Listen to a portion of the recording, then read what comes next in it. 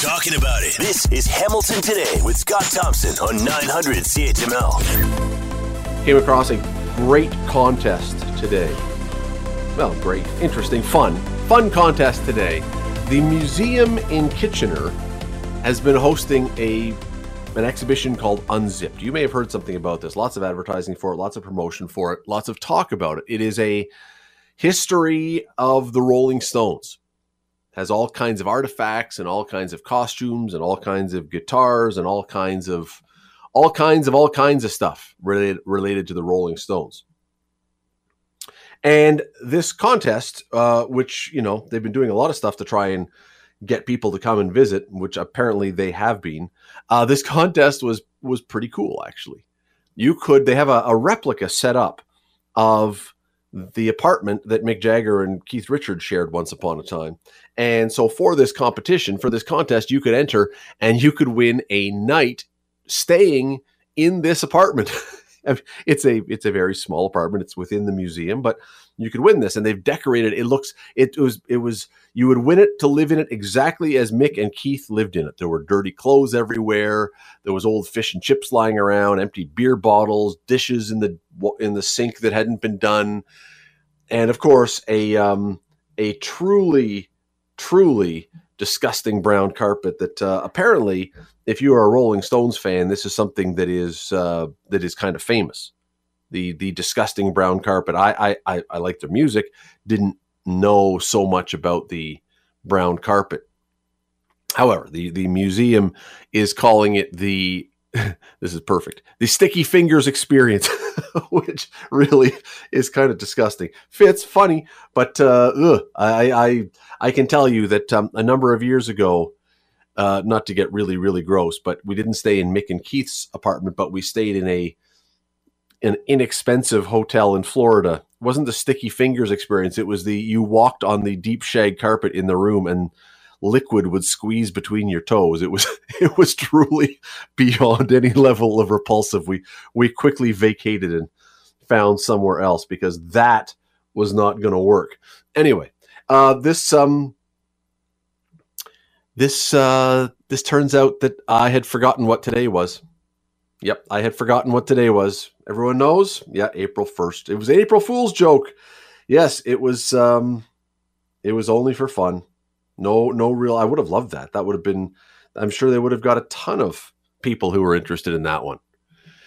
However, it is, it was, as I say, it was April Fool's, and it made me think back to, anyone do any April Fool's on you today? Did you fall victim to an April Fool's joke by anyone today? See, I think back to years ago when I was a kid. April Fool's seems to have, I don't want to say it's fallen out of favor. It's not. There are people who certainly still do a lot of April Fool's. I remember back when I was a kid, and I don't know if any of this is true or where the etiquette of April Fool's Day comes from, but my dad used to have an April Fool's joke for me every morning, and it was always like, silly stuff. He had gone to, a gag shop, and my drink would have an ice cube in it that would have a fly frozen into it or something like that. Those kind of things. But I always heard from my dad, and I don't know, again, if this is true etiquette or if this is just something that he came up with, that said, if you're allowed to do April Fool's up until noon, but if you do April Fool's after 12 o'clock, you're the fool. Anyone ever heard that before? Will Erskine is in the studio. I wanted to bring him on here. Will, have you ever heard that before? Is April Fool's only good until noon? Do you know that? If it's only... Sorry, I didn't hear you there for a second, Scott. What did you say? Well, so I was always told as a kid, my dad had always said that April Fool's, the etiquette of April Fool's was you were only supposed to do April Fool's jokes up till noon. And if you did it after noon, you were the fool. That was how this was supposed to work. Have you ever heard that before? Yes, I have. And I learned it much too late on in my life. And then I wondered how much bad luck I'd racked up or something along those lines because of it. But yeah, it's supposed to be cut off at noon, apparently. I always just thought that my dad was just making it up, mostly because I figured he got me nice and early in the day, then I had to go to school, and I thought he had just made up a rule so I wouldn't get him when I came home from school or he came home from work. Hey, cut off, sorry, too late, can't do it. But apparently it is apparently it's something. So, hey, has anyone ever done a really good April Fool's joke on you though? Not necessarily, and I've been let down by that. I've wanted someone to really, really get me, and maybe I'm literally asking for it now. But so far, it's never been anything other than just, you ate the wrong food or something like that. Like, I want something that damages me slightly that we can laugh about, but only after about 5 years, you know? Yeah, something that becomes a really good story when you have fully recovered. Exactly. Right? That's the thing. But you know, because you're right. The things that have ever happened to me now, you know, I remember it's afternoon. So anyone who's at home right now thinking, "Oh, I know what I can do. I can call in and blah blah whatever." No, it's afternoon. So you know what? You heard the rule. Afternoon, April Fool's becomes defunct. It no longer qualifies as April Fool's. But yes, I'm kind of with you, Will. One time. I think it would be kind of fun in a sadistic, masochistic kind of way to be got. And I at the same time, I'm also cautiously saying that because I say that now. I'm not sure I would have the same Mike response. Fortune is planning something now for you. I'm not sure I'd have the same response once I got. I mean, you know, as you say, until years later, and then it's all. You know, it's all good. I think this was not an April Fool's thing. I think the best gag that I ever played on someone, and this is kind of stupid, and it's really not clever at all, and it's also kind of gross, but boy, it was effective. At summer camp one year, when I was working as a counselor at a summer camp, there was only one toilet working in the boys' lodge, whatever you call it. Oh no. So we inflated a balloon and put it into the toilet. So anyone who wanted to go had to try and work around the balloon. The problem was, as soon as your stream hit the balloon, it sprayed in every direction, including back onto you, which we thought was all hilarious until, again, we thought through the process and thought, well, wait a second, at some point, I'm going to have to go. Yep. Yeah, you know, it's all fun and games till someone wets themselves. Also, someone had to handle that balloon to get rid of it eventually, right? It wasn't me. I don't know who did. Probably Gus, the maintenance guy or something, had to, you know, there was always one guy. And by the way, I used the wrong term. Up at camp, it wasn't in the bathroom. It was in the kaibo, was the, again, another word. I don't know where it came from. Anyway, we are going to dive into, no, we're not. Oh, I did it again. Will, what is happening that suddenly I am saying dive in all the time? I never use this phrase, and in the last 3 days, I've dove into everything. Yeah, maybe it's some long-form April Fool's prank. Someone's subliminally messaging you around your house or something. My head. It's just my head. It's locked into my head. I must have heard it somewhere. Okay, we're not going to dive in. You're listening to the Hamilton Today podcast from 900 CHML. John McGrain is a soccer legend from around here who's probably never sang the song Waka Waka or Haya Haya or La La La or any of those, but he has kicked a ball around. He's in multiple halls of fame. He's played in the Olympics for Canada. Joins us now. John, how are you? I'm actually excited. Good. Well, you know what? Today, once they got through all the stuff, the draw was pretty exciting, and I'll say that I think if you're a fan of Canada's team finally getting back to the World Cup, I think, and I'm not the expert you are, but it looks like Canada dodged some bullets and got a reasonably decent placing here. Well, I tell you what, it could have been a heck of a lot worse, and I think that the group that they're in right now, well, let's face it, I mean, every single group has a world-class team in there. And those are usually teams that can guarantee their place into the next round. What it comes down to is who's the second best team in the group. Right. And do you have an opportunity to get a point out of them, knock them off? And then you're looking at the other team in the group, can it score some goals and get a result out of them? And I think in that particular case, Canada came out quite well. Well, so for those who didn't see it, it was in the last couple hours or so. The team that John just described as the world-class team, it is a tough one. Belgium, which until, I think it was yesterday, John, was ranked as the number one team in the world. They're now number two, but they're a powerhouse. But Canada also gets Croatia, who is getting older, and you don't know if that heat in Qatar, which is going to be, pretty brutal, if that's going to slow down an older team. And then Morocco. It sounds, again, like we haven't seen Canada play a lot of teams, hardly any teams outside of CONCACAF, but it sounds like there's a chance here. Well, don't forget, I mean, it took 3 out of 4 points from the USA, 3 out of 4 points from Mexico, who are in the top 15 in the world. I think if you compare that against teams like Morocco and even Croatia, I mean, if you could do that against the USA and Mexico, there is no reason in the world that you can't do it against Morocco. And in fairness to Croatia, they're still a quality team. But when you're playing 3 games in a very short time, playing in that kind of condition leans towards having a younger squad with nothing to lose is a dangerous animal. Nothing to lose, John. That's a great phrase, because I do think that is something Canada has going for it here, because look, we've been watching them. People around here know what they've been doing. I don't know that if you're in the rest of the world, you've been closely monitoring what Canada's been doing. And I got to believe that a bunch of these countries are looking at this team as a soft touch, as the, in soccer terms, the minnow and an easy win. They're not going to be, I don't believe. And I think they can sneak up on some teams with that nothing to lose, as you described. Well, the one thing that really impressed me about the last 3 games that we played, and I was fortunate to be at the Jamaica game, which was just an absolutely fantastic experience to be a Canadian. I remember way back when, in the Stone Age, when I was playing, we would have 30,000 people in the stadium playing against Mexico in Toronto. 25,000 would be Mexicans. So to have that type of support behind you is absolutely fantastic. I do believe that some teams will take them very, very softly. But again, what impressed me was the fact the last 3 games they played without their very best player. And in all 3 games looked dominant. Yeah, no, for sure. So you now, we've got, it's a long way off. It's still 8 months away. It's amazing they do this draw so far ahead, but they do. And so we now know who they're going to be playing. The players said before this, a lot of them said, we would like to play the best. We kind of dream about having this game against Brazil, or dream about playing against whom.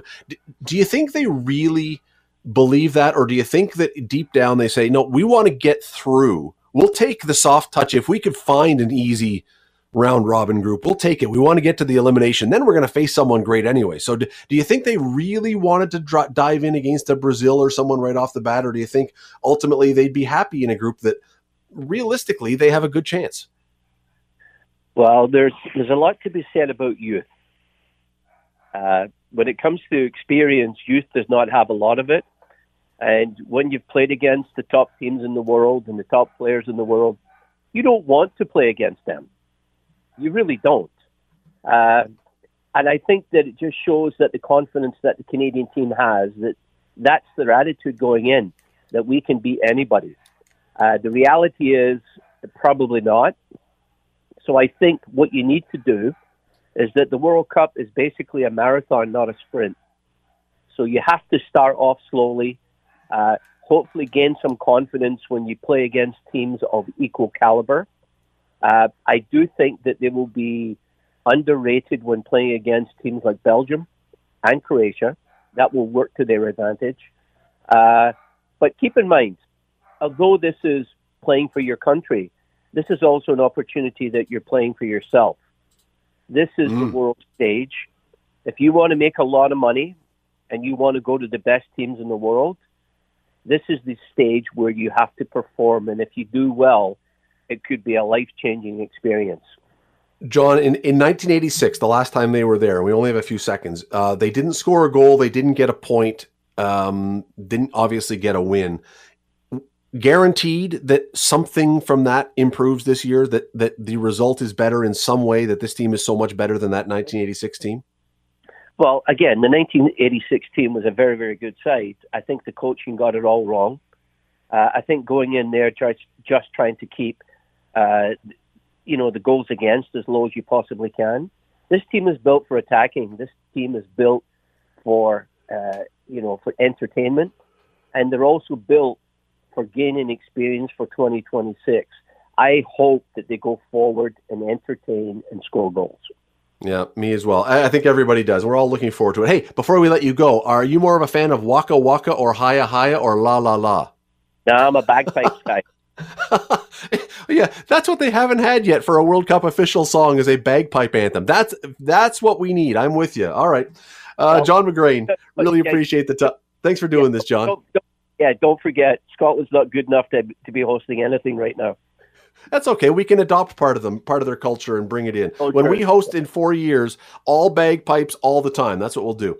John McGrain, thank you for this. We're knowing, I mean, not just hearing, we know that COVID regulations are being relaxed or have been relaxed. And people who have been working at home for a year, 2 years, offices are now reopening. People are beginning to go back to the place where they used to go every single morning at 9 o'clock or whatever time they got there, and returning to what most people would describe as normal. However, this is apparently causing consternation, stress, anguish, mental health issues for a number of people. Just the anxiety, I guess, of getting back to that. Rebecca Smith is the director of Group Life and Disability Services with Medavie Blue Cross. She joins us now. Rebecca, thank you for the time today. Thank you, Scott. So is this a thing that people are, now that we are being told, hey, it's time to start coming back to the office, get out of the pajama bottoms and put on some clothes, and is this a thing that is causing real anxiety? I think it is. I mean, we've got individuals that are probably really excited about going back to the workplace and seeing coworkers and collaborating there. But we have a whole other group of employees that it is creating anxiety for. It's been a long time since we've been there, and adjusting to this new reality again is going to take a toll on some individuals. Why would that be? And the reason I ask is not to dismiss the concept, but I'm assuming that most of the people we're talking about here are not going to the office for the first time. I mean, there's always the anxiety of going to a new job or something, but if you had been in an office before and always worked there, why would going back cause anxiety? I think, returning to the office environment, I mean, we're not completely out of a pandemic. There may be individuals that feel there's still a sense of risk with return to the office.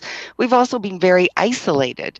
And so stopping that isolation now feels uncomfortable. So it can create anxiety just being out in the world again. And, 2 years is a long time. Unquestionably, it's a long time. But also, in some senses, it's not that long. And it's amazing to me that in 2 years, our psyche could change that much. That something like this could cause us that kind of fear or worry or whatever else. And I again, not dismissing it. It's amazing to me that in that period of time, we could potentially change that much. It's interesting when you look at mental health. I mean, it's been the number one cause of disability in Canada for quite some time. And we are seeing increases now as a result of the pandemic. So, it's been something on our minds already. And this kind of event just increases the prevalence of it.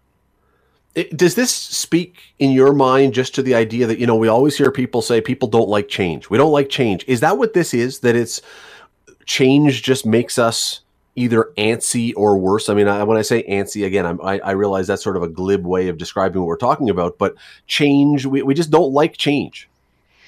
I would agree, and this is a form of change, and I think that what's going to be really key is how the employers react when these individuals start to come back. Again, you have to be able to define which of my employees are going to be happy to be here, and which of my employees are the ones who are struggling, and how do I help them? It's a great question, because if you're a boss, if you run a company, should you be doing everything you can? Should you be offering to let people stay at home if they're worried about this? Or should you be saying, no, you did work here before, and I understand that this is going to be causing you some consternation, but the best way to deal with these things is to rip off the Band-Aid quickly. So I want you to come back in and see how it goes. What is the proper response? I think it's less about what the response to where someone should be working. I mean, there's going to be employers that have hybrid environments, full-time remote positions, in-office positions. But I think the most important thing is that for all those employees, that there is a supportive culture. The environment, even those that would stay remote, could still potentially develop mental health issues. So I think creating that supportive culture where your employees can talk to you about their mental health needs and any challenges that they're having is absolutely critical, as well as ensuring that your frontline managers are really equipped to have those conversations. Do you said a moment ago that mental health was the number one cause of disability. I think I worded that correctly. Tell me if I got that wrong. But do you expect those claims to go up now that things are getting back to the office? Are you expecting a surge in more of these?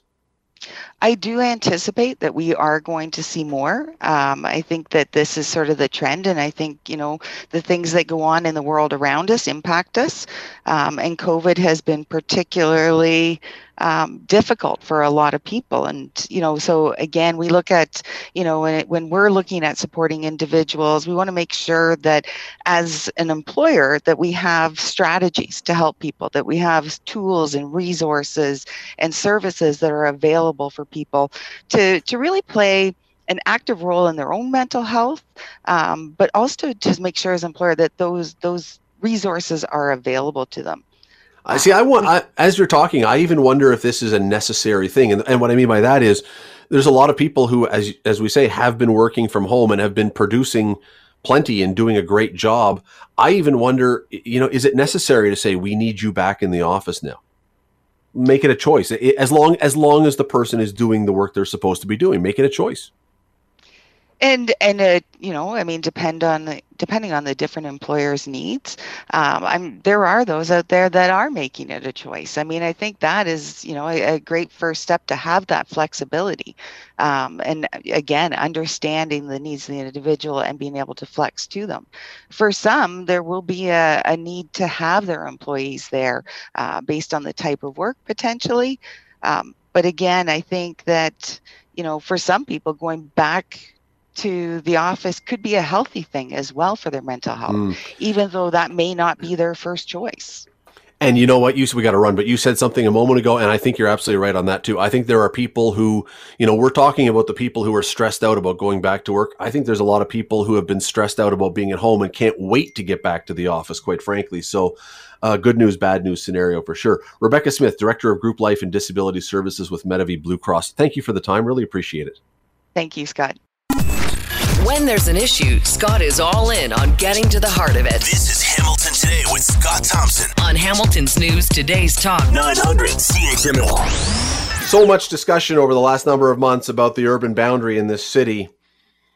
Whether we should expand, whether we should not expand, whether we should create more intensification in already built up areas. Well, we know what happened. The city of Hamilton, the council voted a few months ago to not expand the urban boundary, freeze the urban boundary.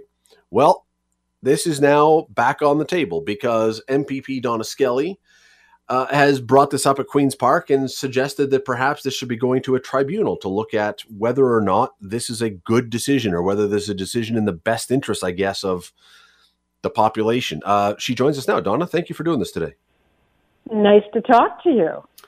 You, in Queen's Park, you refer to an anti-housing and anti-growth ideology. Do you believe that's what's behind this more than practical decision-making?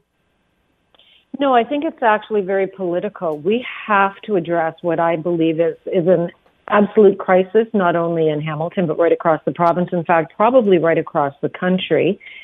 The homes in Hamilton now average $1 million. Scott, $1 million. And we have young people, generations that are saying and believe they'll never realize the dream of home ownership. And council is refusing to address the reality that we have to build homes to meet the demand. We do not have enough supply. We know, based on the numbers by staff, that we will have about 236,000 more people living in Hamilton by 2050. And if we freeze the urban boundary, according to city staff, if we freeze the urban boundary and do what city council is suggesting, which is build the homes within the current boundary, intensify a number of homes per square foot, if you will, we will be short 60,000 homes. It's simply not going to work. And that's why we have to take a different approach and lean on the experts, the staff who have been recommending this for years. This isn't an arbitrary decision. This has been on the books for years. They identified years ago that we need to grow it by this much in order to accommodate the expected growth in our city. All right, but be that as it may, Donna, with those numbers, there was polling done, or there was a survey done in the city. Did the people of the city not have their say? The 90% said that they did not want the urban boundary expanded. 90% of the respondents. I think there were 16,000 people. There's 700,000 people that live in the city of, 600,000 people that live in the city of Hamilton. And, if you want to go and rule by referendum, let's do it. But that's not what we do. We do what we believe is best, and we have to build homes. There's no way of getting around this. And the problem by saying we're going to do this through intensification is this same city council that is opposed to urban boundary expansion is rejecting one application after another for increasing height density in the projects within the city boundaries, the current boundaries. So, you can't have it both ways, and we have to address this shortage. I've spent many hours on the phone talking to people, asking me why I would support something like this, and they get quite upset. They all live in single detached homes. And there are answers. Well, don't let people from outside of the city move here, pushing the prices up. Well, you know that we can't do that, A, and B, our young people, our children are moving to Brantford and to Grimsby, and they're driving those prices up. We have to present some concrete solutions to this crisis that we are facing, and simply suggesting that the status quo is enough isn't enough. But Donna, isn't enough. But you've sat around the council table, though you were a member of city council. If when you were there, if the province had overruled a council decision, would you have been okay with that, or would you not have been critical of the province? Well, just so we're clear, all official plans have to be approved by the province. And right now, the city has yet to submit its official plan. So what I'm suggesting, they've said they're not going to, however, take the recommendations from their own staff. And if they're not listening to their staff, then they've got bigger problems. They should be looking at why are they paying this staff if they're not going to listen to their suggestion, which they've had, as I said. This has been a plan that has been in the works for years, and it was that same official, or that same boundary was there when I was on city council. But these official plans, municipalities are creatures of the province, and all official plans have to be approved by the province. We haven't rejected it yet. We haven't received it yet. I know that the province wants to work with municipalities because we want to resolve this crisis in housing. I want my kids to be able to afford a home. Scott, I know where you and I lived in the same area, and that was farmland at one point, and not too long before we had our homes built. And if we took that same approach throughout the past 25 years, 30 years in the city of Hamilton, we probably wouldn't be beyond, the mountain in terms of growth. We wouldn't have any new homes in the city at all, because at one point it was all farmland. And I'm not suggesting that we should be looking at prime agricultural. There are other areas in the city. I know there's one right by my office building that could be built. We could build homes on it tomorrow. It's not deemed prime agricultural. Let's look at the land that we can utilize tomorrow. Let's move forward with construction on those particular parcels. The province is also working with municipalities to help them, pay to hire more inspectors so we can expedite the process. We want to get rid of red tape, so when builders come in and they submit their plan, they're looked at immediately, as quickly as possible, because of course time costs money, and not one builder is going to eat that cost. They pass it on to the consumer, so it drives up the cost of a home. But we still have to address the critical issue, which is we do not have enough homes. We have more demand than there is supply. That will only be addressed if we build more homes, and the current plan being put forward by the City Council will leave us 60,000 homes short. Let me, Donna, we're short on time, but let me just ask you one more thing about this. City Council did vote on this. How much autonomy should a city government have? How much freedom should a municipal government, in your mind, have to be able to make decisions like this? I think that this, like every official plan, it has to be approved by the province. We as a province also have an obligation to address critical issues, and one of them is, and it's a crisis, it is housing. I know you're going to be talking about tiny shelters.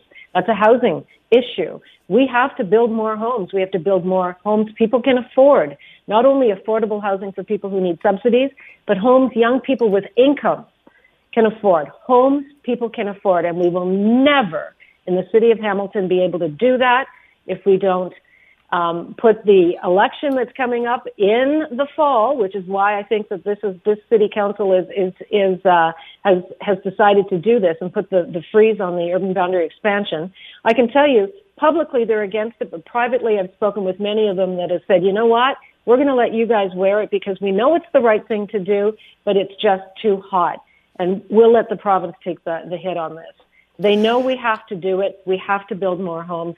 And we're, as a province, if that's what we have to do, that's what we have to do. Flamborough-Glenbrook MPP Donna Skelly, thanks for the time, as always. Anytime.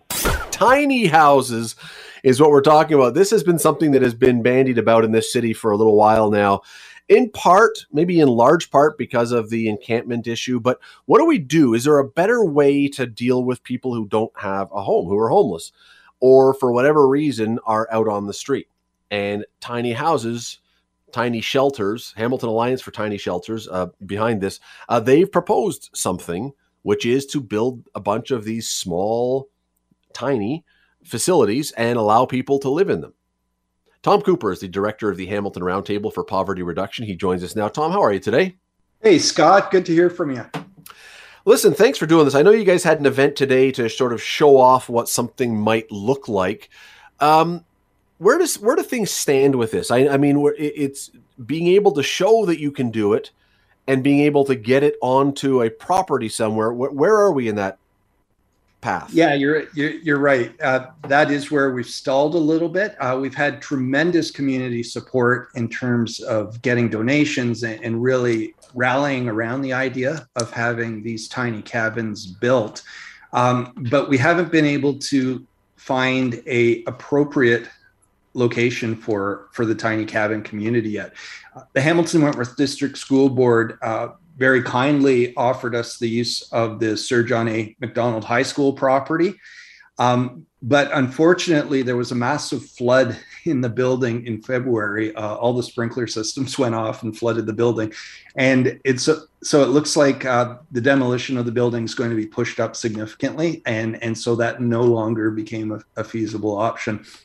So we've been looking around, seeing if there might be an appropriate location to house a small community of these tiny cabins. And that's partially what today's call out was, really to ask faith communities, business owners, landowners, and the city as well to put their creative juices to work and see if we can find someplace to land this what I think is a pretty important project.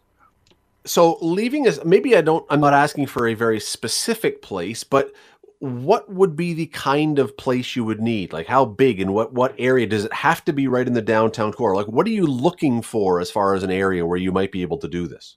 Yeah, that's a great question, Scott. And actually, I would have assumed that being in the downtown core would have been the most appropriate. But over the last month, we've had a team out talking to people who are currently experiencing homelessness.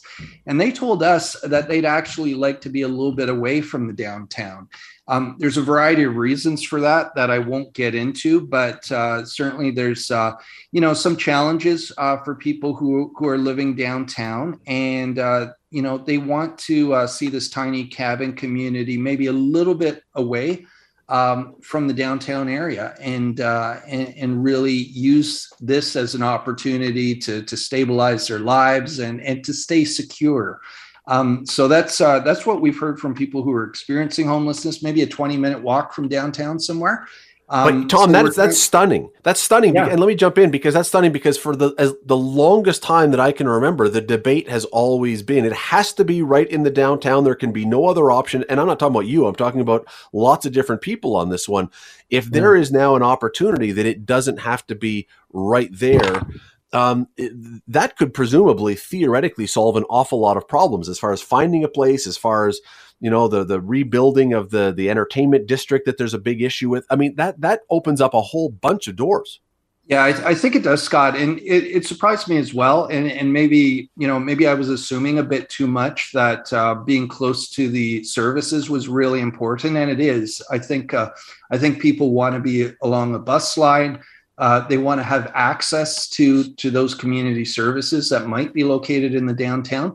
But I think they want to be far enough away where maybe some of the bad influences that may come into play in this type of a community aren't as easily accessible. So that was really interesting. From people experiencing homelessness. That is really, I mean, of all the things that has come along from this, that may be one of the most stunning things I've heard. And again, only because it's for so long been that this must be, and to follow that up, do all these tiny homes then have to be in one location? Or if people are now willing to not necessarily be right in the core, does that open other doors to say, well, we could do 3 or 4 of them here and 3 and 4 of them there, and which would make it presumably even easier, Tom? Yeah, that's a possibility, Scott, and that's something they've done in Halifax with tiny cabins. The Catholic Diocese over there has a bunch of small communities, 3, 4, 5 cabins set up at a bunch of different church congregations. I think for us, we'd probably like to see a grouping of about 10 or 20. Just because we want to ensure that we can appropriately support that community. So we're planning to have full-time staff people on site to provide security and support for the people who are living there. One thing we found in doing our research is that having this type of tiny cabin community really does help stabilize people. It's sort of a transition between moving off of the street and between moving off the street and into more permanent types of housing. And with these tiny cabin communities, people will have their own key. They'll have a sense of autonomy in the cabin and really be able to, you know, stabilize their lives, feel better, stay warm, stay healthy. And does this would this be the exact same group? And when I say group, I don't mean like specific group, but that are now in these encampments, or are there certain qualifications as far as your, you know, drug use or other things that have been long, you know, criticized as this is part of the problem with the encampments? Do you have to be in a certain place in your life to qualify for one of these?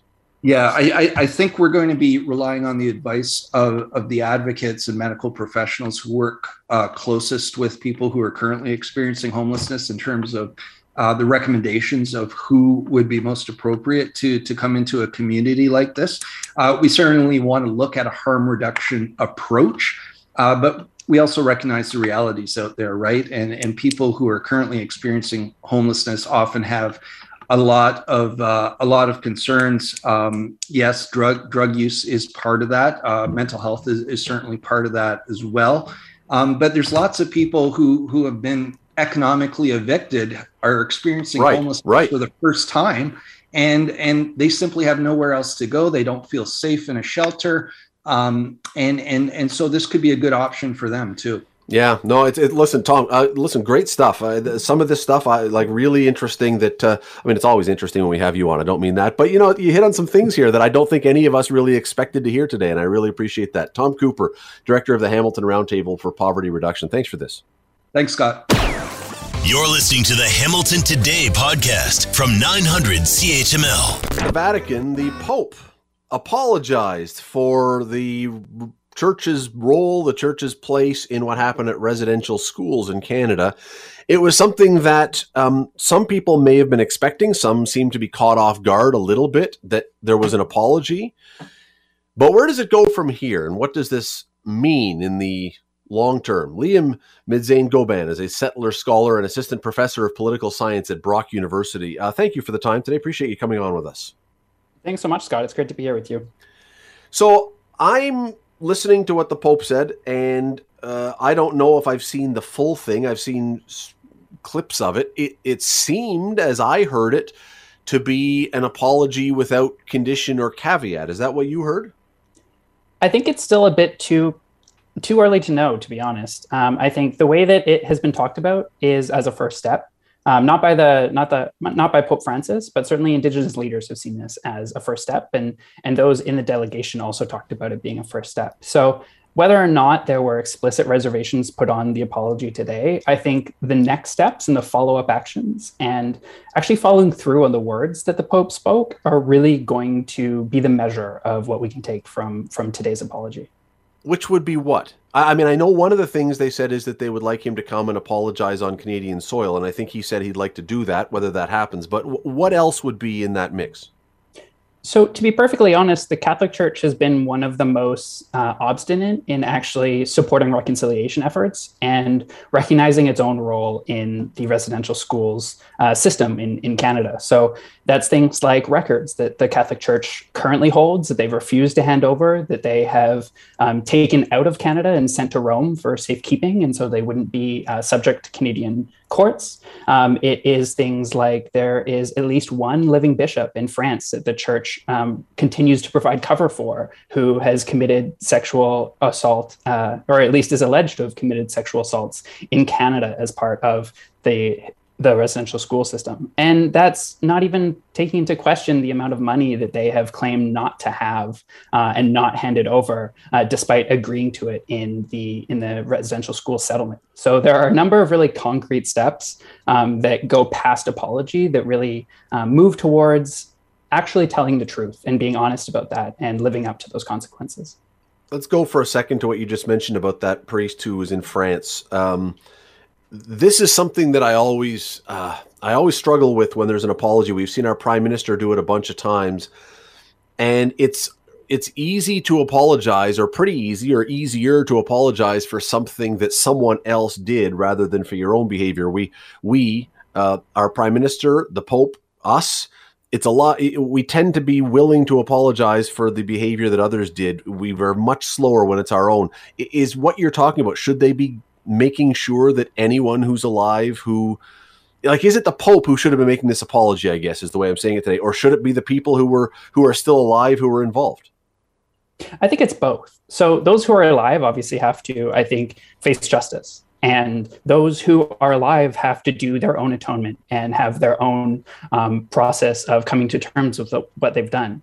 The Pope's apology is important because he is the head of the church, and it's the church as an organization that is ultimately responsible for a lot of these kinds of actions. And it's ultimately responsible for the role that it as an institution played in the residential school system. And so I think it's meaningful for individuals within the church who have committed crimes, or at least allegedly committed crimes. But it's also really relevant for Pope Francis to do this because he's ultimately responsible for the actions of the entire church. We've heard different responses, even on the news here. We've had different voices that have talked about their response to what he had to say today. Some have been, and reading about others, some have been saying they were moved by the words, and feel like it was a legitimate statement and legitimate words that were meaningful. And others have said, yeah, it doesn't really change anything. For those who say it doesn't change anything, why not? Because there was such a heavy push that this needed to come, that this had to be part of things. And I'm going to say I agree with you at the beginning where you said, like, this is a step. I don't think this solves everything, but surely this is something rather than nothing. So I certainly think it's something, but I also think we can't tell individuals how to process this themselves.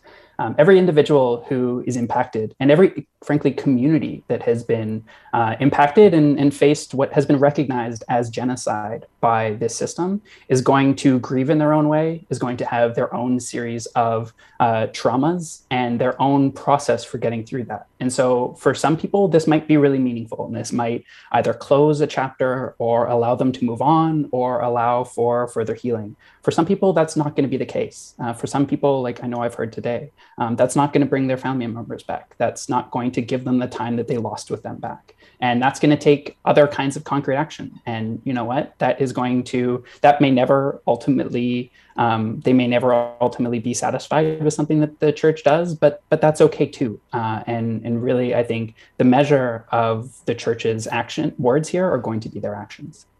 If you talk to many lawyers, they will tell you if you're accused of doing something, never apologize for it, because that admits guilt and then you're potentially liable. Do you expect the Pope, having done this now and saying, I'm sorry for what is gone wrong, do you expect that this will lead to a series of lawsuits against the church? I don't know. It's certainly possible. Those have been filed in the past, and the residential school settlement is likely to at least minimize what kind of damages might be able to be sought against the church. I think rather than looking at it necessarily from a legal angle, though, and I understand why that is obviously important, but I think if we look at it on a moral level, this is something that absolutely had to happen. It's something that, regardless of what the legal case for or against apologizing might be, if you are serious about wanting to do some sort of reconciliation, and if you are serious about moving forward and engaging in that healing, like, this is just a step you could not have missed. This is absolutely the first thing that they had to do. And so I think the legal question is, to be perfectly frank, almost a side question. It's something that may come under consideration for some, but I think that moral weight really is what factored into the decision today. Liam Midzain-Goban from Brock University, really appreciate the time. Thank you for this. No problem. Thanks, Scott. If Scott Thompson isn't satisfied with an answer, He'll delve into the issue until he is. You're listening to Hamilton Today with Scott Thompson On Hamilton's News Today's Talk. 900 CHML. There are times that, we get a little concerned or we get a little doubtful or a little skeptical about polls because we say, how close are they? What are they really telling us? Well, I think that's a fair comment to make at times, and certainly with some polls, especially when you see a number of polls on the same topic and numbers are all over the map. However, we are 2 and a bit months away from a provincial election, and 3 polling groups have asked Ontario taxpayers, Ontario voters, their thoughts on where they're leaning when it comes to the next provincial election.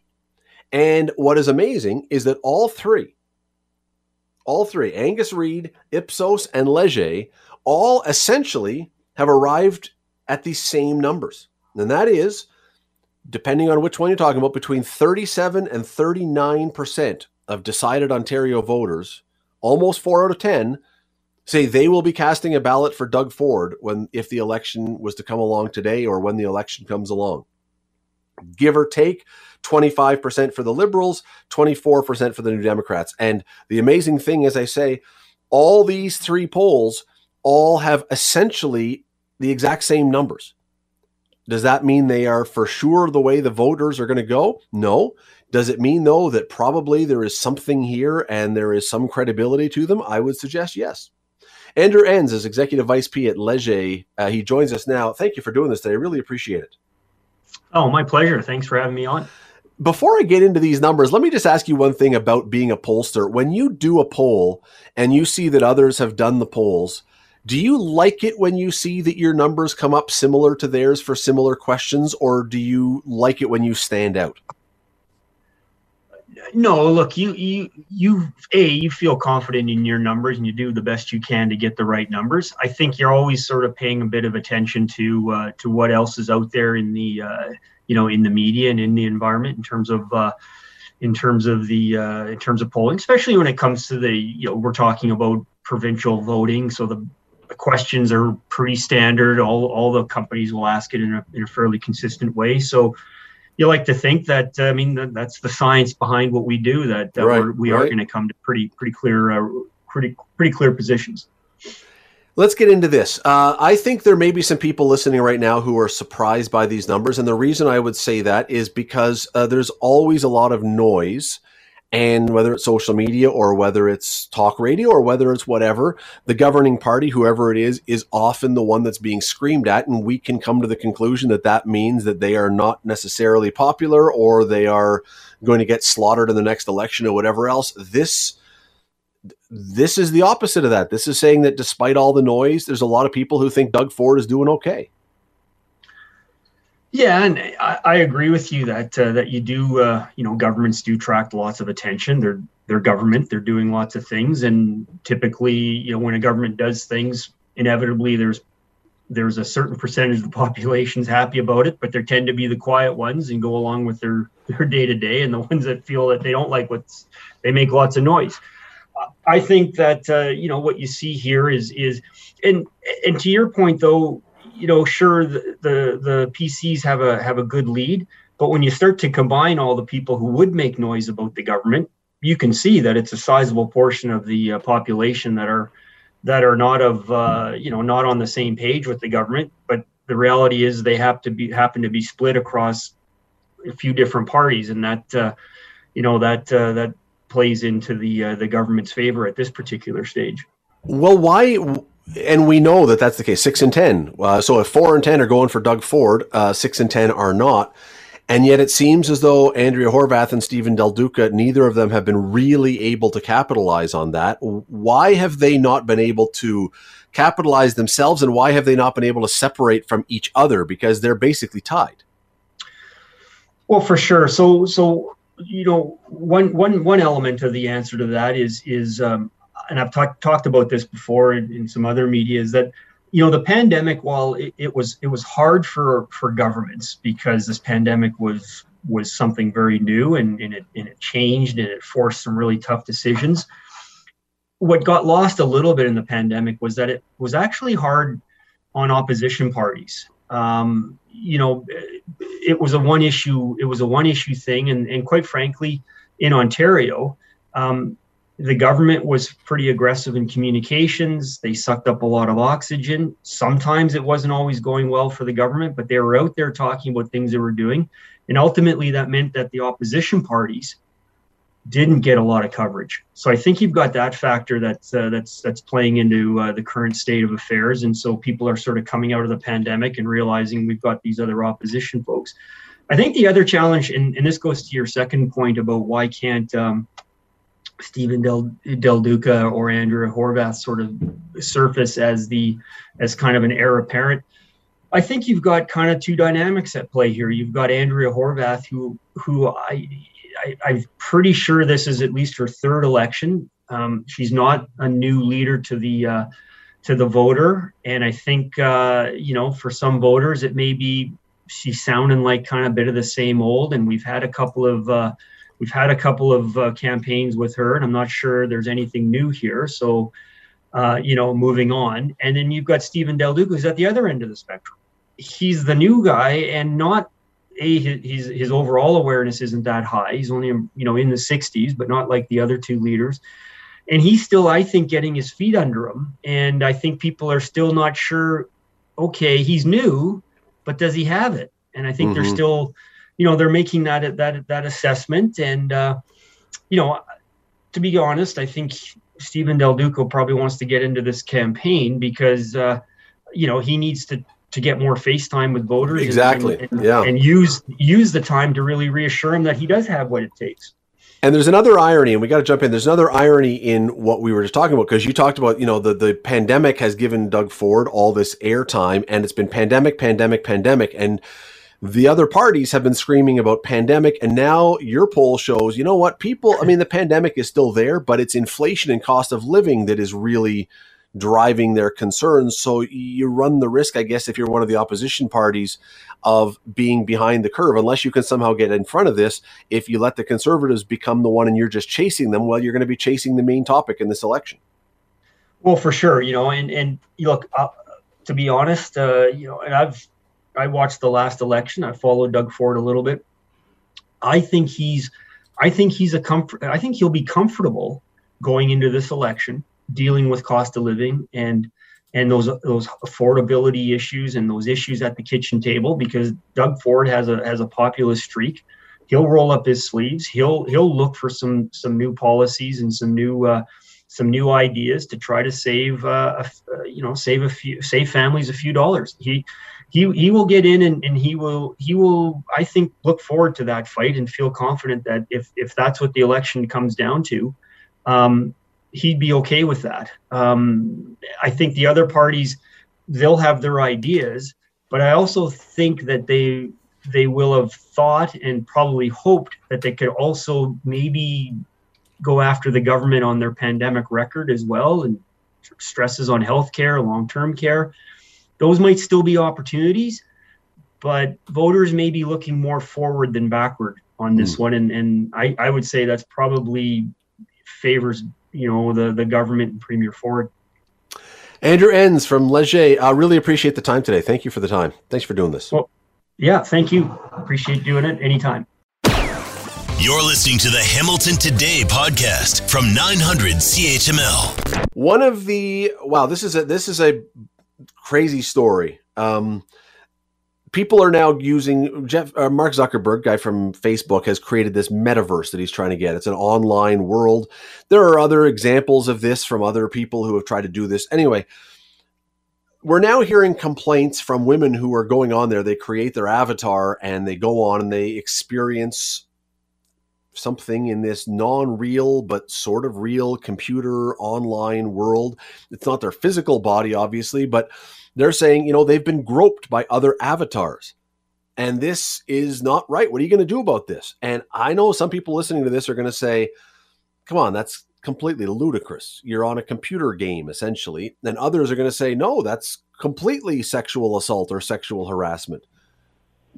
Is there anything in the law that could handle something like this, though? Is there any reason to believe that this could actually be something that could get you charged or sued or found in the wrong? Let me bring in Jeff Manishin. He's a criminal lawyer, former Crown attorney. Always love having him on. Jeff, thanks for the time today. Certainly, Scott. This is not something I ever thought that we would be having to talk about could a fake world lead to real world responses?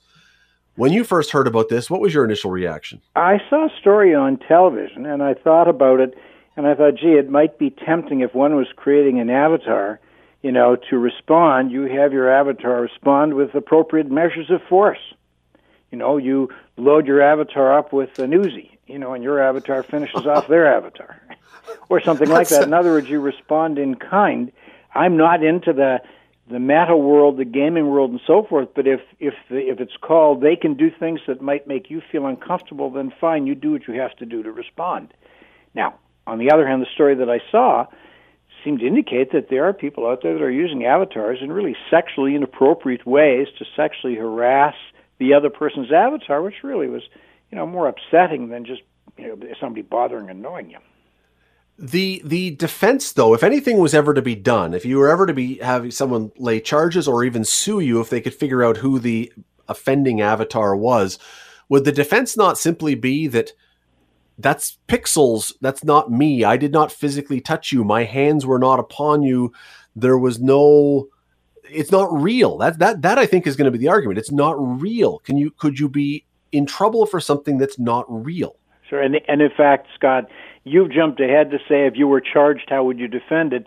Back up 4 big steps, and who's to say somebody would get charged at all? Fair enough. And charged for what? And I'm going to park for the moment the civil realm. I don't do civil litigation, so that's sort of outside of my area of expertise. Could you theoretically sue somebody for something? And that's assuming you could find out who did it. In the story I saw on TV, the individual was being harassed, reported it to whoever was responsible for coordinating the game site, and they basically disqualified that other person, and moved them out. And within a few minutes, the individual was complaining, got hit on again by somebody else. Here's the issue from a criminal law standpoint. We could take a look at what are potential charges. Well, you can't get to an assault because there's no intentional application of force to the other person or even a threat of the application of force because it's all fake. It's all. What about the application of emotional force? Well, no, assault isn't, I'm going to make you upset. Okay? Assault is I intentionally apply force to you by an act, by a gesture, and even if I don't apply force in the sense of making contact, if you're in a position where you may reasonably be able to anticipate that force may be applied to you, we can still have an assault. I swing at you from close distance and you duck. I've assaulted you, or potentially assaulted you. But not in the avatar world. There's no apprehension of contact because there's no contact. It's just fake. So what if we take it? What if we take it then to the next step? So we take assault out of the matter, but we say harassment. Could it be harassment? Oh, Scott, you're so good. I always say that to you because, in fact, I looked at criminal harassment as an alternative. Okay, and the challenge with respect to it, certainly harassing conduct. I looked at the definitions as our Court of Appeal has described it. If the individual felt as a result of the prohibited act, the person felt tormented, troubled, worried, continually or chronically plagued, bedeviled, or badgered. That can certainly qualify, Scott, as harassment, and conduct could potentially do that. But there are only limited definitions of potential conduct that fits. Now, one of them is engaged in threatening conduct directed at the other person or any member of the family. Well, it's not really threatening conduct directed at another person. It's the other person's avatar. And an element of the offense of criminal harassment also involves that the individual reasonably fears for his or her safety. You aren't reasonably fearing for your safety if all that's being affected is your avatar. So criminal harassment, I looked at it, I don't think it works. The closest I could think to this, because again, it's not something where your hands are on or where there's a threat necessarily. Do we have, if someone is walking, if a woman is walking down the street and some guy whistles at her like a fox whistle, is that, or a wolf whistle? What's the whatever the phrase is that we use? Wolf whistle. If you do that, Scott, we're showing our age. I know, but if someone does that, if someone whistles at a woman as she's walking down the street in a way that makes her uncomfortable, is that considered harassment, or is that just considered free expression and so be it? Well, on the freedom of expression, I suppose it would, but look differently. Does it qualify? Well, remember the issue of reasonable fear for one's safety. I don't think you could characterize it as threatening conduct. It's unpleasant, but I don't think you get there. I mean, we know, of course, too, people often kind of use interchangeably sexual assault and sexual harassment. There isn't actually a criminal offense of sexual harassment. It's used in the context of labor and employment. It's used in the context of civil cases. Our criminal harassment that we have involves that issue of fearing for your safety. So I don't think that one works. But I did have an idea for another one, Scott.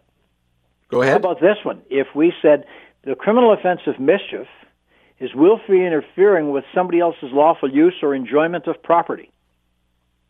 If we could show that the individual responsible for the sexually harassing avatar was interfering with our complainant's enjoyment of the video game system, could we say there, and his or her computer, could we formulate a scenario where we could say that individual has interfered effectively, unlawfully with the lawful use and enjoyment of the property? I guess, although the first thing that comes to mind when you say that is, okay, but does that not open the door then to say, okay, I'm now in an adventure role-playing game and one of the people on my team shoots me in the game, not in real life, in the game, and ends my game? Could you then say that, well, shooting someone and groping someone, neither one is happening in real life, but they're both offensive things. Could you not then say, I could get you charged for that? I mean, it opens up a bunch of doors to a bunch of strange places. I wondered about that one too, Scott, but I would say this, and I think you and I may have talked about hockey violence in the past. If within the game, characters may well shoot and kill one another and that happens, I don't think you could ever show that there's interference with the lawful use and enjoyment of the property, because the conduct that takes place is within the realm of what happens within the game. Now, if we stop there for a sec, and this is again outside of my expertise, what are the, quote, rules of the game with respect to the metaverse, with respect to what avatars can and can't do? Yeah. If you could potentially control your avatar in a way where he or she could behave sexually inappropriately, if it's possible electronically, does that constitute something that's out of keeping with the game? And what's so fascinating, I'm thinking of it, Scott, from the standpoint of something that's really outside entirely of the exercise of the avatar role-playing that you'd have to try and rely upon. And as but I say, don't know what's that so it'll work. It's just, I'm trying to be creative and say, is that something? Well, it's tricky because, and we got to run, but what's so interesting about this, in real life, if somebody was to corner you and they were attempting to do something sexually inappropriate, you can't go anywhere. You're cornered. In the computer world, theoretically, you could turn off your computer, or you could I assume. I don't play in the metaverse, but it's not quite the same, which makes it a very, very complicated, very difficult thing to try and figure out how laws might be applied to this. Anyway, it's a fascinating story that I guarantee you we have not had the last discussion about, because this is this is just getting started. This whole metaverse and everything else. This is guaranteed going to be a thing going forward. Jeff, always appreciate the time. Jeff Manishin, criminal defense attorney in town here. Thank you for this. My pleasure, Scott, as always. Today we were talking with Flamborough-Glanbrook MPP Donna Skelly about her position that maybe the province should reconsider, a tribunal from the province should reconsider Hamilton City Council's vote to cap the urban boundary. That limiting the ability to add more space for more homes is causing a problem with housing in this city. And let's see where it goes from there. Well, I know one person, among others, who was not in favor of this. She made that clear on social media. I want to bring her in to talk about it as equal time for this very important local issue. Her name is Sandy Shaw. She's the NDP MPP for Hamilton West, Ancaster, Dundas. Sandy, thanks for doing this, as always. Thanks, Scott. It's been a while. It has been a while, and I must apologize. You don't even maybe know this, but before you came on, I completely mangled the name of your riding. So I tried to say it right this time, because I know it's HWAD, which I still think is just, they got to rearrange the letters or something. It doesn't sound so nice. But Hamilton West, Ancaster, Dundas, which is a lovely riding. Thanks for doing this, Sandy. Listen, the Speaker in the House of the Legislature bungles it too, so you are in good company. They got to make these things shorter. But anyway, let's move along here. You clearly disagree with Donna Skelly's position and thoughts on the expansion of the urban boundary. Why?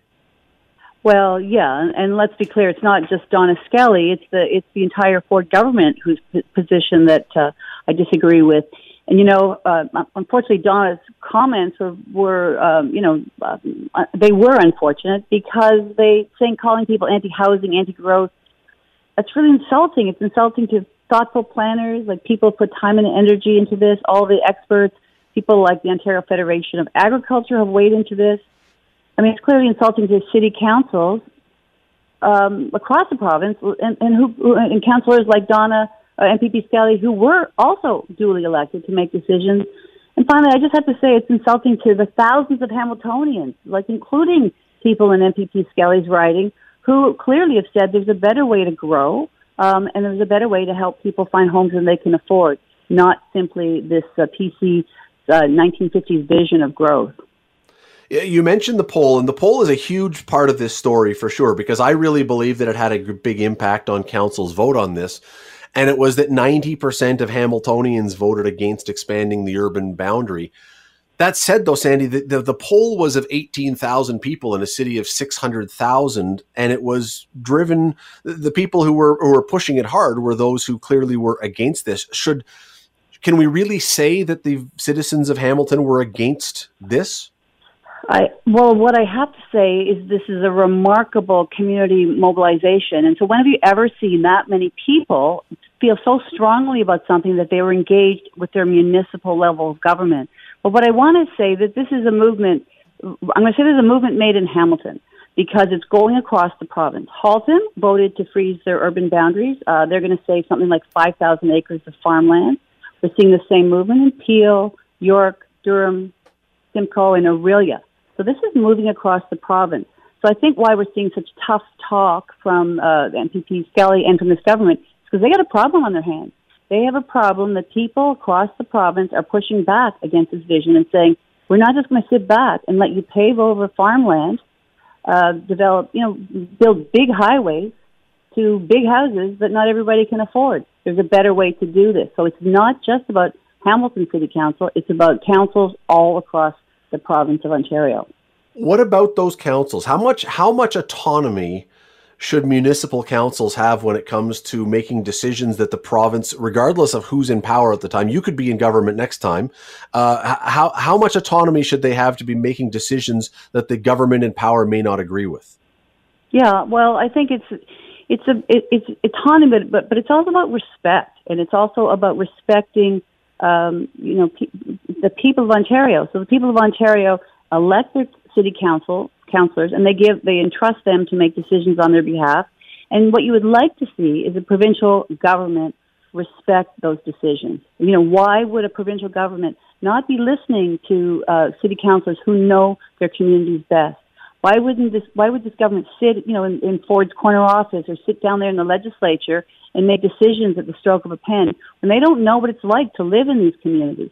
So it is about if you want to have good governance, if you want people to be represented fairly, you shouldn't just be up there. You know, they shouldn't have a provincial government that is just heavy-handedly making decisions for other people's lives and not listening clearly to people that have a difference of opinion. I mean, that's the whole point here.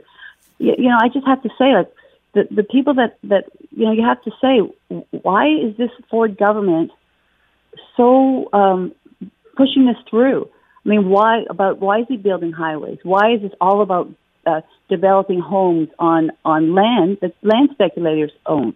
I mean, it's just a matter of record. I'm not just saying this, but it's a matter of record that all the MZOs, which are ministerial zoning orders that were issued by this government to rezone like agricultural and rural land for development, they are donors, PC-connected donors and developers. It's not just me saying it, it's a matter of public record. So the question is, who benefits from this? Who really does benefit? And the reason that people are so concerned about this and passionate about this is because not every person can afford a really expensive home in sort of, you know, rural or suburban areas. Some people can, absolutely. That's an option for some people. But most young people I know can't afford that. And also they want a different choice. They would like to live in complete communities. They would like to perhaps be able to walk, you know, to stores and coffee shops.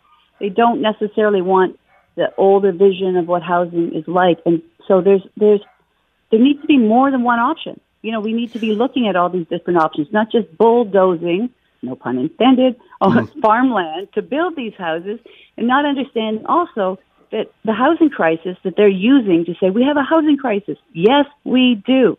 But this is not a cover for you to move forward development that simply benefits connected insiders and land speculators.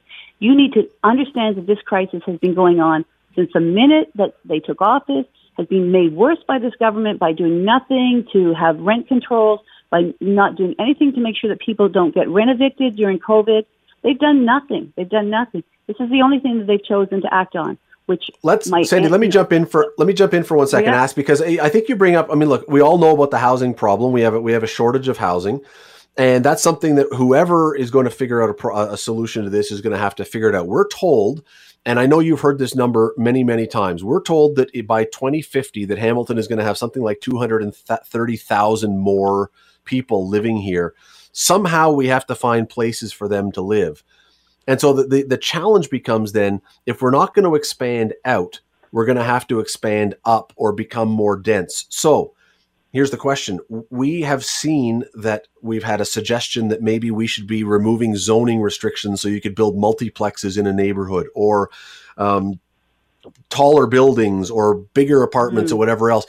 Except oftentimes when we see suggestions like this, we then have people saying, I love the idea, just you can't do it in my neighborhood because you're going to ruin the character of my neighborhood, or you're going to block the sunshine, or it's going to block the view. Does this necessarily then mean, if we're not going to expand out, that the city has got to make some hard decisions and say, sorry, neighbors, but these are things that you're just going to have to live with? Well, two things there. One is that the province, their own task force, said that they should look at some of these zoning changes to allow gentle density.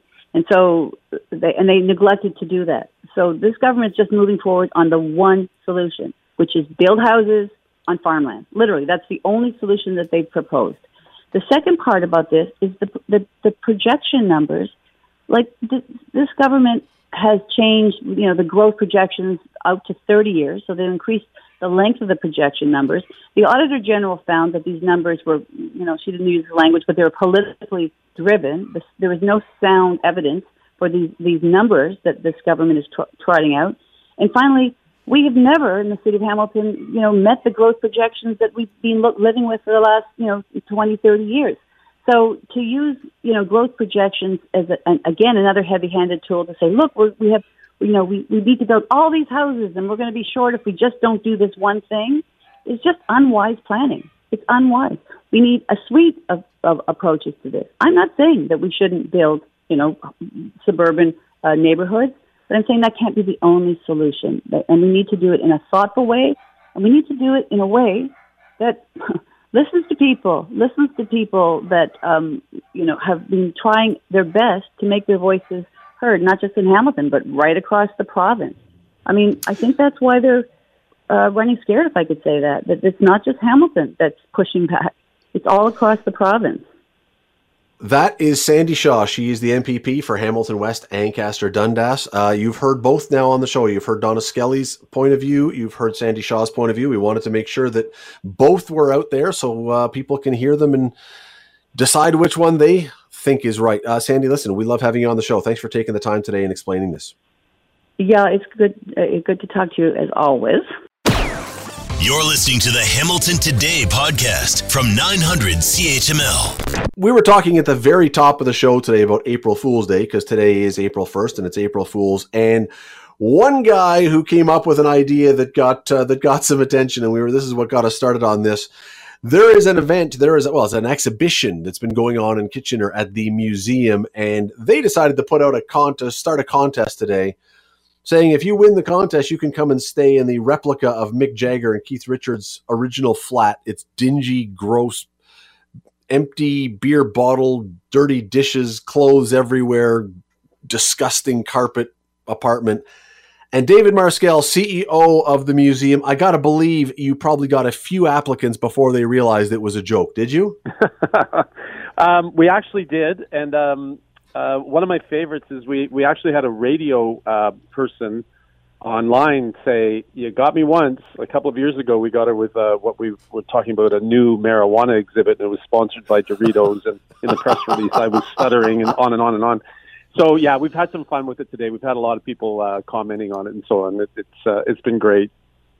I thought, and you and I have talked about this before, so for people who are into the Stones, this is a terrific exhibit, but I thought it was supposed to have been done by now. Yeah, it hasn't been a smooth run with COVID. We were to open, and we were bumped by a month, and then we opened for a month, and then closed for a month, and now we're back open, and then working with the Rolling Stones management and so on, we've built some credibility, so they've allowed us to extend it. So we've got about another 3 weeks through Easter Monday, which is April the 18th. And it's a fantastic show. It really is terrific. And the Edith Grove that you mentioned, the replica of where they lived, it is disgusting and filthy. And there's a great conversation on the RollingStones.com of Keith and Mick talking about how horrendous it was. Was there truly a story behind the carpet?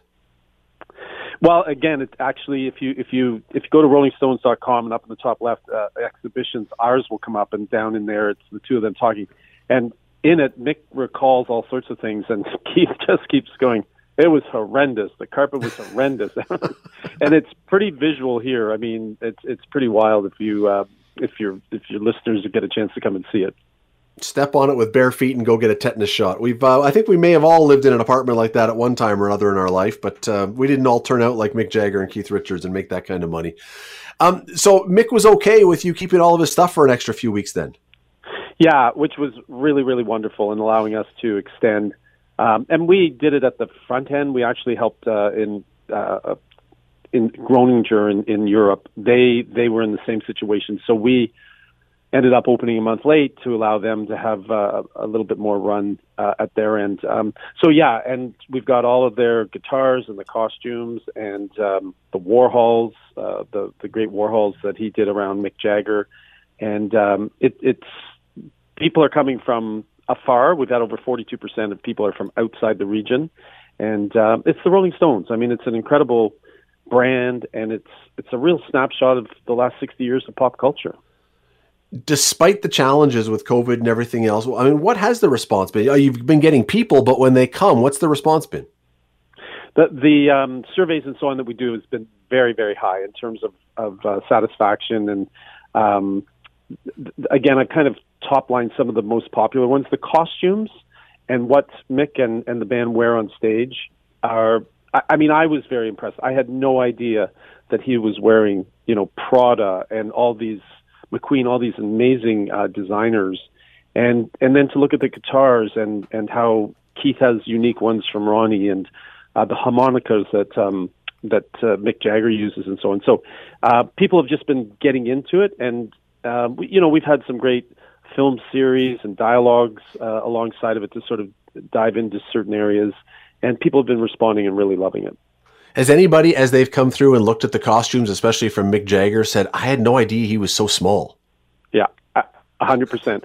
That was one of the first things I noticed, how little his waist is, and it's quite remarkable. And I didn't realize, I've learned a lot myself, as a Rolling Stone fan, like how much they've influenced, obviously music, but film and fashion, and Kiss was kind of at the other end of that years later, but the Stones and Bowie and so on, they were leading people. And you recall the Beatles with their same suits and ties, and the Stones, there was some images of that early on, but then they broke with that and really led the fashion change in music, which is a whole conversation on its own. But to see the costumes here is incredible. You mentioned Kiss, and there's no particular reason I mentioned Kiss except for the fact that you brought them up. I wonder if an event like this, if an exhibition like this is a jumping off point for you or for other museums that look at something like this, because I'm sure you've had people from other museums come through as well to see about this. It's great to go to a museum and to see dinosaur bones or to see ancient artifacts and stuff, but I almost wonder if pop culture is a new thing that we're going to see more and more and more of in exhibitions in museums around the world. I believe it's certainly been working for us. I mean, we've worked with Yoko Ono a couple of times. Titanic may not be pop culture, but we had a successful run with that. We've worked with Bob Marley, the Grammy Museum in Los Angeles, and people respond to it for sure. A Beatles exhibition for sure would work, and some of the niche ones like a Kiss would work. The uniqueness with the Rolling Stones, though, is they're still touring. I mean, they've just announced they're opening in Germany in May and going through London for their 60th year, and that really sets them apart from the others in terms of their relevancy. They're still happening. Yeah, I've seen them a couple times, but my buddy and I went to that SARS concert 19 years ago, and not to be, we thought they were kind of getting up there then, and 20 years later they're still going. So good for them that they can do it. I mean, that's fantastic, but it is kind of remarkable they're still at it. Absolutely, AC/DC did very well at that concert, but the Stones rebounded somehow, and they really have come back. I saw them at Burroughs Creek in the summer of 19, I believe it was, just north of Barrie. And I was fortunate enough to see them in Austin, Texas this past November. And Mick's voice and the band, they were tight, and his voice was great. And I wish I could go and see them in England for the 60th anniversary. But at least I can hear their music every day walking in and sort of dance my way through the galleries when I take a walk in the afternoon. Well, Mick has to keep going because he's got kids to pay for. He's got young kids coming up, school, university, and stuff. He has to save for. So there's a bunch of them. Absolutely. Yeah. David, I was just going to say, I think the same thing you were. If somebody wants to see this in the time they have left while the exhibition is open, how do they get to see it? Well, themuseum.ca will lead you to everything. And Scott, if you want to give away 3 pairs of tickets, 6 tickets in total, grab some names. Your producer's got my email, and we'll work it out so you can give those away. And we hope to see all of your listeners here before it ends on Monday, April 18th. David Marskell from the museum, really appreciate that. Thanks for doing this. Thank you very much. Take care. Take care. That is David Marskell, who, as it turns out, it's been a long, long time, was my boss years and years and years ago when I was a university student working in public relations for one summer. Good boss. Good guy. Thanks for listening to the Hamilton Today podcast. You can listen to the show live weekday afternoons from 3 to 6 on 900 CHML and online at 900CHML.com.